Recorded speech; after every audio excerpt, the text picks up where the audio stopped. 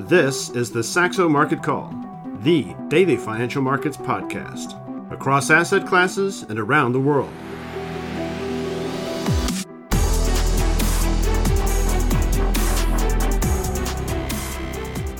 Hello and welcome to the Saxo Market Call. It is Thursday, 9th of March, 2023. Markets sort of pausing after the big move the prior day because, of course, of Tuesday's rhetoric from Fed Chair Powell and that testimony before a Senate panel in which he's indicating this willingness to reaccelerate the pace of Fed rate hikes in meetings from here if the data is sufficiently, or if the data warrants doing so. And that cues up the incoming data being in the driver's seat, as we should all know, meaning that yesterday didn't add much more testimony-wise. We're waiting for those incoming data points, starting with the U.S. jobs report tomorrow and the CPI data point next week. We got a little bit of the of data yesterday. JOLTS job openings quite firm. Maybe adding a bit on the margin as well as an ADP that was a bit more than expected, 240 plus on the payrolls growth for February. So we have this sense that if the data gives the Fed an excuse to do so, they are certainly ready to hike 50 basis points. Market's fairly steady, Peter. We saw an equity market that just about like everywhere else was sort of pausing here, waiting for the next shoe to drop, I guess, in terms of data.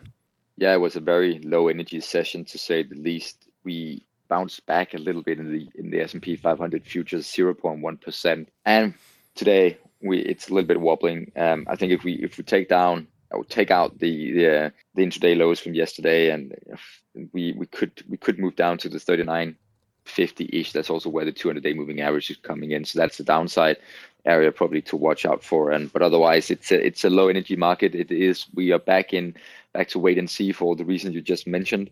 If we look across the theme baskets overview here, we can see that yesterday's session was particularly positive for the semiconductors. And if you look at the year to date, our semiconductor basket is up 17.2%. It's the third best theme basket this year. So a lot of positive vibes coming out of the semiconductors, despite, I wouldn't call it a challenging outlook, because I think the underlying demand outlook is extremely strong. It's just the environment, the regulatory environment around it. A big news coming out from the Dutch government about export restrictions to China on lithography machines. But we'll talk a little bit more about that when we get to the stocks to watch. And then also, if you look at the session yesterday, luxury and our Chinese consumer and technology basket, both were down together with the EM. So it seems like there is maybe a creeping positive correlation coming in there between the moves in luxury stocks and Chinese consumer and technology. We're still waiting, I think, for I won't call it the big bang, but the big move, a more considerable move in Chinese related assets. It's everyone is looking at the reopening, but it hasn't really gotten anything. It hasn't really picked up speed yet, at least in the equity market. Yeah, and yes, we're waiting in many places. We've talked a little bit about the metals front, and we've seen copper dipping as well here lately, and silver, etc. If we look at FX, same sort of story. So the big move off the back of the Powell rhetoric on Tuesday. I picked cable today, so sterling versus the dollar, and showed it on slide 3. Important levels because we've tested that low from early in the year and actually traded slightly below it, opening up a considerable chart territory below there if we do see some follow through in U.S. rates, and I would argue as well some risk off. Yesterday we saw the Bank of Canada fully confirming its prior guidance, which was to guide for a pause, and they did pause yesterday. No rate hike, and kept their forward guidance unchanged, theoretically with the potential to hike further, though clearly looking for reasons to assess and wait and see here on the impact into the economy. They're seeing some signs of softness, even though they do see the inflation side as still a concern. They are forecasting inflation to drop to mid 3% this year. And Canada is supremely sensitive to the interest rate rises, at least in terms of private balance sheet exposure in Canada to the mortgage market. That's where most of the private debt lies. And if you look at the mix of that, so Canadian mortgages are financed on a 25-year basis, but within that there's a 5-year rolling period, so that the rate is only fixed for 5 years before you roll into whatever the current rate is. And people have been rolling down to as low as 0.5% in 2021, and in 2022 that started rising, and now we're at, let's call it 3.5% plus. For just the Canadian government yield. Of course, mortgages, there's a credit spread on top of that, so it's higher than that for the actual mortgage. And the 5-year roll is happening for those in 2018 when the yield on the Canadian 5-year was 2%. So a significant bump, significant strain on household budgets, and there's even a very significant minority that's not even on these 5-year rolling basis, but is on a floating rate. So interesting to see. We've mentioned this story with the Swedish krona and with Sweden, but also Australia. The RBA is very concerned about that. The Bank of Canada is clearly concerned about that as well. They're a little bit less explicit on discussing the mortgage side relative to the RBA, but I think it's clearly a reason behind what wanting to assess the impact of the rate tightening. And of course, in the case of the U.S., we have these big cost of living adjustments that have a lot of the U.S. living on much higher income suddenly because Social Security payouts adjusted to CPI by almost 9% this time around. The income brackets, income tax brackets also adjust relative to that. And yet people that are sitting on their existing mortgages generally had 30-year mortgages. They all rolled down during the pandemic years to very low levels. Not all of them, but many of them did. And they can just sit on their old, very low 30-year mortgage rates, not even to worry. It's only the net new buyer that has to worry about that. So a very interesting setup and differentiation across many currencies and countries on the private debt situation linked to these higher rates. And we really need to talk in FX because I think it even can impact not just FX, but global bond markets and therefore all risk assets. And that is the Bank of Japan tonight. So we have the Bank of Japan meeting. It's Governor Kuroda's final meeting as the governor. We've talked a lot about this, and the question being, does he want to surprise the market once again with some sort of incremental adjustment on the yield curve control policy or otherwise as a declaration of success and his swan song before he leaves next month? Hasn't really indicated that he wants to do so, but he did surprise back in December, if we recall, with a 25 basis point loosening. And in the meantime, there's a titanic pressure building up. We've seen the Bank of Japan having to, ironically, do massive QE to defend its existing yield cap policy on the 10-year and yield curve control policy. So we've actually essentially added hundreds of billions of dollars to global liquidity that the Bank of Japan has with this process. So as they step away, the more they step away and the quicker they step away, the more it's withdrawing that liquidity. And the impact into global bond yields will be significant if they do a larger than expected adjustment out there at the 10-year, or let's say they drop the 10-year, move back to 5-year. I don't know what they're going to do here, nor does the market, but the market is trying to prepare for this. And we have to be ready for an impact into global yields if they do something more on the dramatic side. To get a sense of where the Bank of Japan, or where the market thinks, or where the market is protecting itself, on slide 4, I'm showing so on the left, that's just the dollar yen, which is backed up to that 200-day moving average, 137 plus. And in the right, just want to show you how excited or intense the market is around this Bank of Japan event. So the sort of black line that's filled below the line is the 1-week implied option volatility on dollar yen options. Very elevated, was only slightly more elevated back in January because the market was worried after the December surprise. They're worried once again on the potential for a Bank of Japan move. 19% on the implied volatility, that's very elevated. But more interestingly still is the skew on the options. And that's what I'm showing there with the blue line, which is the 10 delta risk reversal for 1-week options. And it just shows you with that negative 7.5 reading, it's saying that when you want to buy downside protection in dollar yen, it costs you 7.5 handles or percent more in implied volatility terms than buying dollar yen upside. So clearly the market is concerned, or at least wanting to hedge itself against the risk of something more significant being announced here. We'll have to see what happens. I think it's a risk not just for the for the yen, but also for global markets if they do surprise on the side of doing more. What that looks like. It could be an expansion of yield curve control policy. It could be more forward guidance, but it's going to be an interesting handover process to the new Bank of Japan leadership, and interesting to see what Kuroda comes up with tonight. So be ready for that, even if you're not normally someone that looks at foreign exchange or, of course, the yen specifically. All right, Peter, we've had a lot of talk internally here this morning about this ASML story. The ASML, for those that don't know, is the lithography equipment maker that it's at the very highest end for the very highest end chips.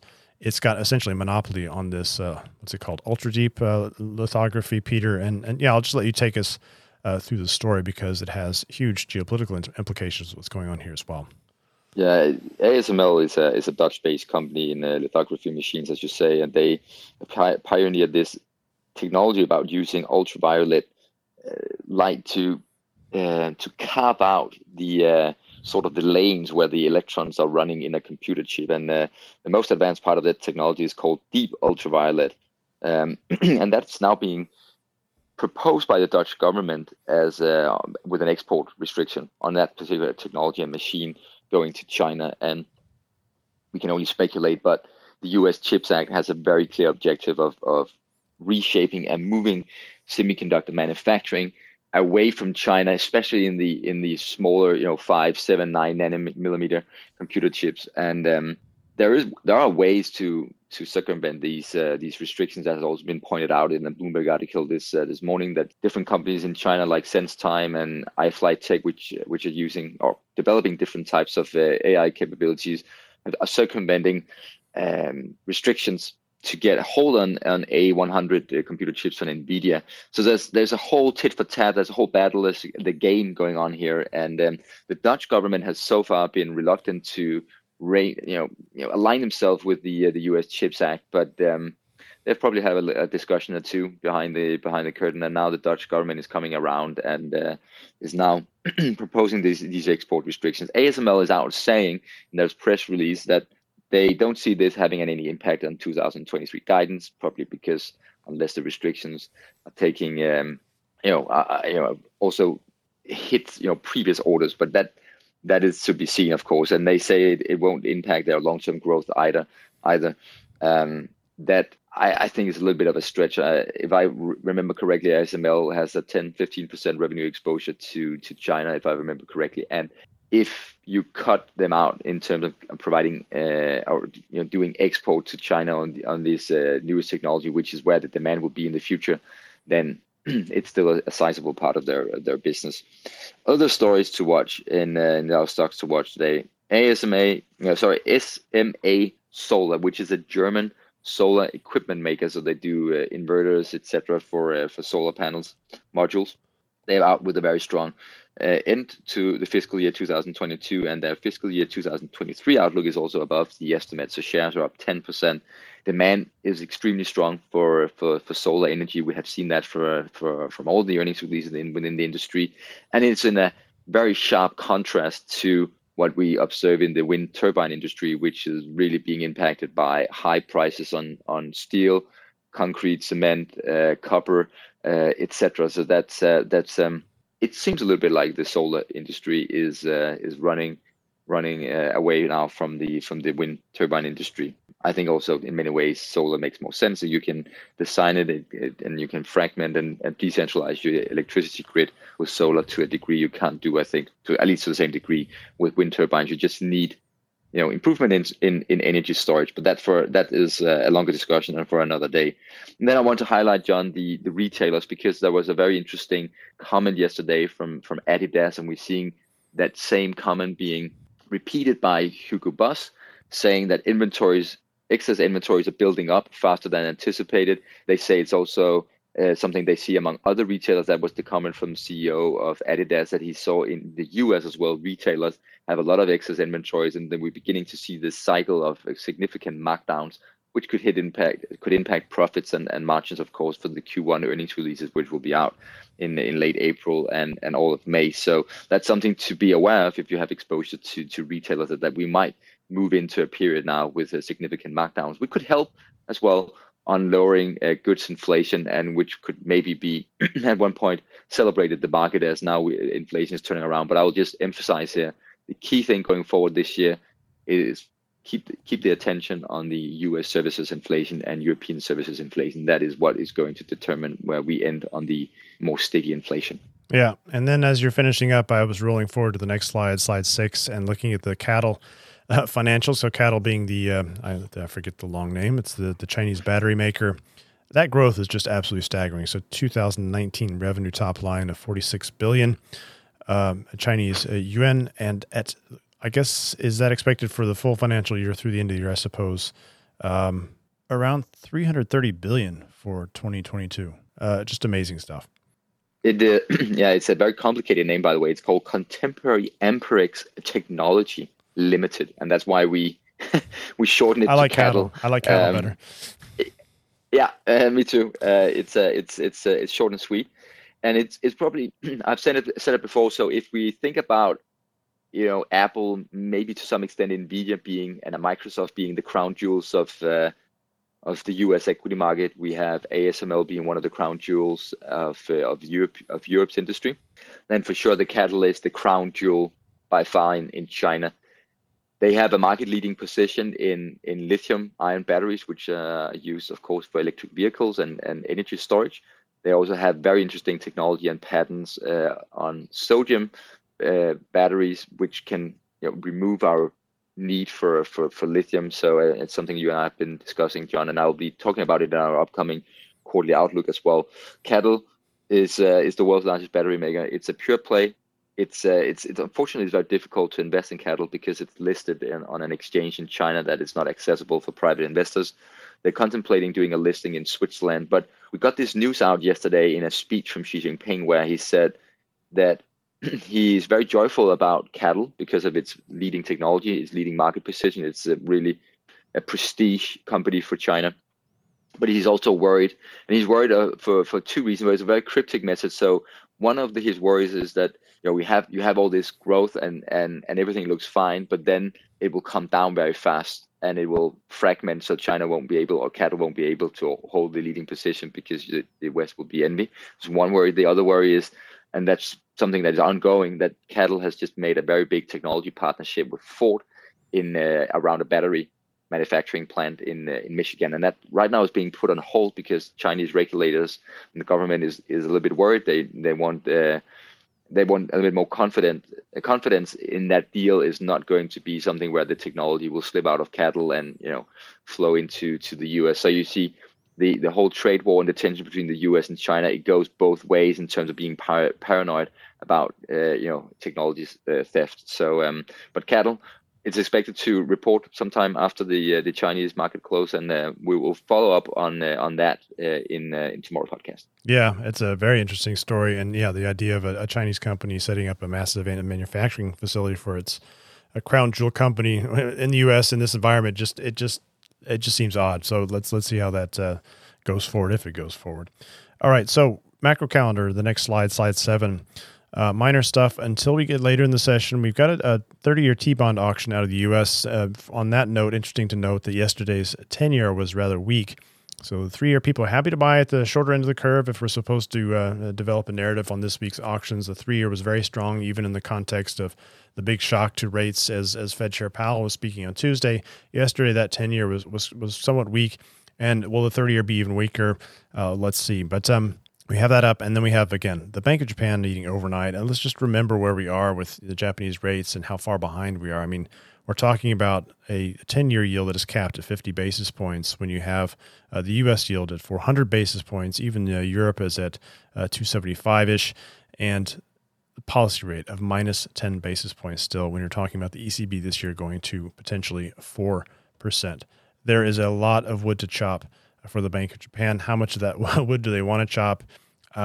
It's going to be a critical question if they ever get to, or how much of this tightening they get to by the time that we're already peaking for the cycle and worrying about a global recession at some point. But there's plenty of tension built up at these levels, and it'll get only worse if, for example, we get those hot U.S. data points and we see the Fed adjusted higher still for its peak rate for the cycle after the next few data points. So critical one there. Pay attention. Keep it on your radar. Be careful out there, and we will be back tomorrow with the Saxo Market Call. Thanks for listening. This has been the Saxo Market Call. For feedback and questions, reach out to us on Twitter @Saxo Market Call or by email marketcall@saxobank.com.